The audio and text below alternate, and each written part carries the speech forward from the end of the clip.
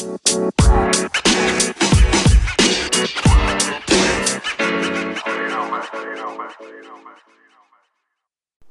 morning, afternoon, or evening, wherever you are in the world. Welcome to Dad's Beards Nerds News for September 10th, 2019, the semi-daily news that even plants crave and Anchor's #1 gaming news podcast. I'm Tommy, and I'll be your host for today. With that being said, let's jump into the news. First story, Borderlands review situation is a little bit strange, by Jason Schreier of Kotaku. Borderlands 3 reviews hit the internet this morning, but only a select few websites, thanks to a bizarre scenario that publisher 2K says is in place because of security concerns. Typically, video game reviewers work off early retail copies provided by publishers. They can either be physical or digital. They function like any other game you would buy in a store. In the case of Borderlands 3, which comes out on Friday, the things are unusual. Rather than sending out codes for the game, 2K gave reviewers special Epic Games Store accounts loaded with early work-in-progress builds of Borderlands 3. A bizarre scenario that they've never seen before. Kotaku requested access to Borderlands 3 for a review, but did not get access. A representative for 2K cited security concerns and said they would get a code for the much-anticipated looter shooter on Thursday, September 12th, the day before it launches. I know Kotaku wasn't the only site to be denied early review copies. Most European sites didn't get them either. And it sounds strange, but I totally get it. 2K has had a ton of security issues and leaks with Borderlands, especially with stuff leaking on YouTube. And it's no knock on Kotaku, but they are pretty well known for leaks and announcing leaks. Granted, that's just them doing their job. So I can't really blame 2K, but it does really suck for Kotaku and other sites wanting to get reviews out there. Our next story. KFC is getting an official dating sim. That's right, I said Kentucky Fried Chicken is getting a dating sim. By Joseph Knopp of IGN. There are ad campaigns, and then there's whatever KFC just did. An official dating sim starring a hunky anime version of Colonel Sanders dropped on Steam. It's available soon, and you can romance the king of fried chicken himself. It's called I Love You, Colonel Sanders.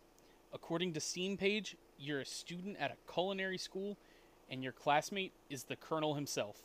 Because, of course, you're joined by a clumsy best friend, a couple of heated rivals, and a dog, who is also a professor, appropriately named Professor Dog. I Love You, Colonel Sanders, a finger-licking good dating simulator, follows you, a promising culinary student, as you try to date your classmate Colonel Sanders, the game description reads.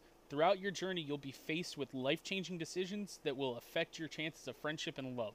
But be careful, your choices will have real consequences, with real animated characters' feelings at stake.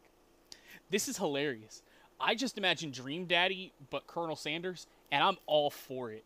Like, give me this game now. Our next story for today. Apex Legends gets 2 physical editions, each include exclusive legendary skins, by Jordan Ramey of GameSpot. EA has announced that Respawn's Titanfall-themed Battle Royale, Apex Legends, is getting 2 physical editions. One is themed after Bloodhound, and the other after Lifeline. Both include exclusive content. The Apex Legend Bloodhound edition is themed after the Devil, including a legendary skin for the recon character called the Intimidator that makes them look like a demon. The edition includes a demon-themed banner for Bloodhound that's called Feeling Impish, a legendary Wrathbringer skin for Prowler submachine gun, and the Tormentor badge. If you're feeling a bit more angelic, you can instead get the Apex Legends Lifeline edition. This includes a legendary skin for Lifeline called Guardian Angel, a legendary chooser of the Slain skin for the Flatline Assault Rifle, and a Lifeline Winged Guardian banner and an Angel Struck badge.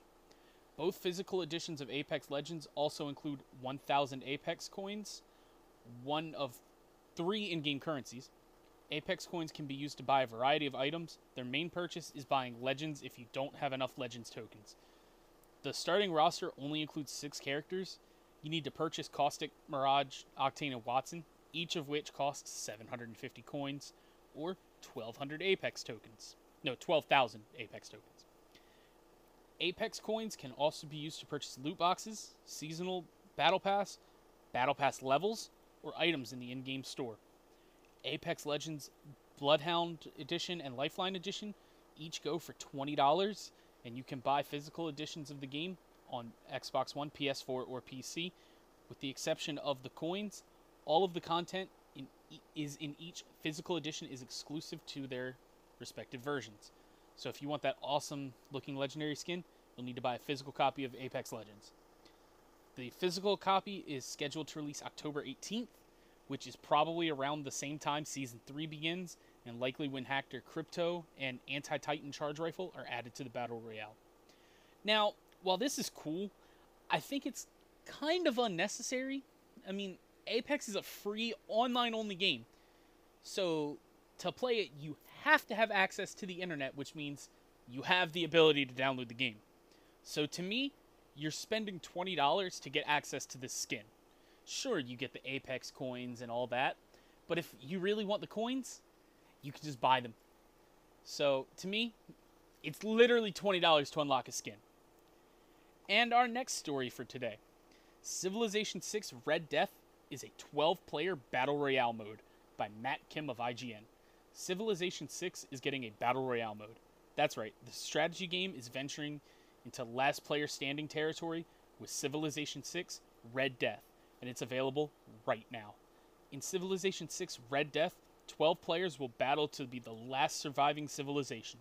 You can choose from among the set of apocalyptic-themed factions, each with their own in-game advantages.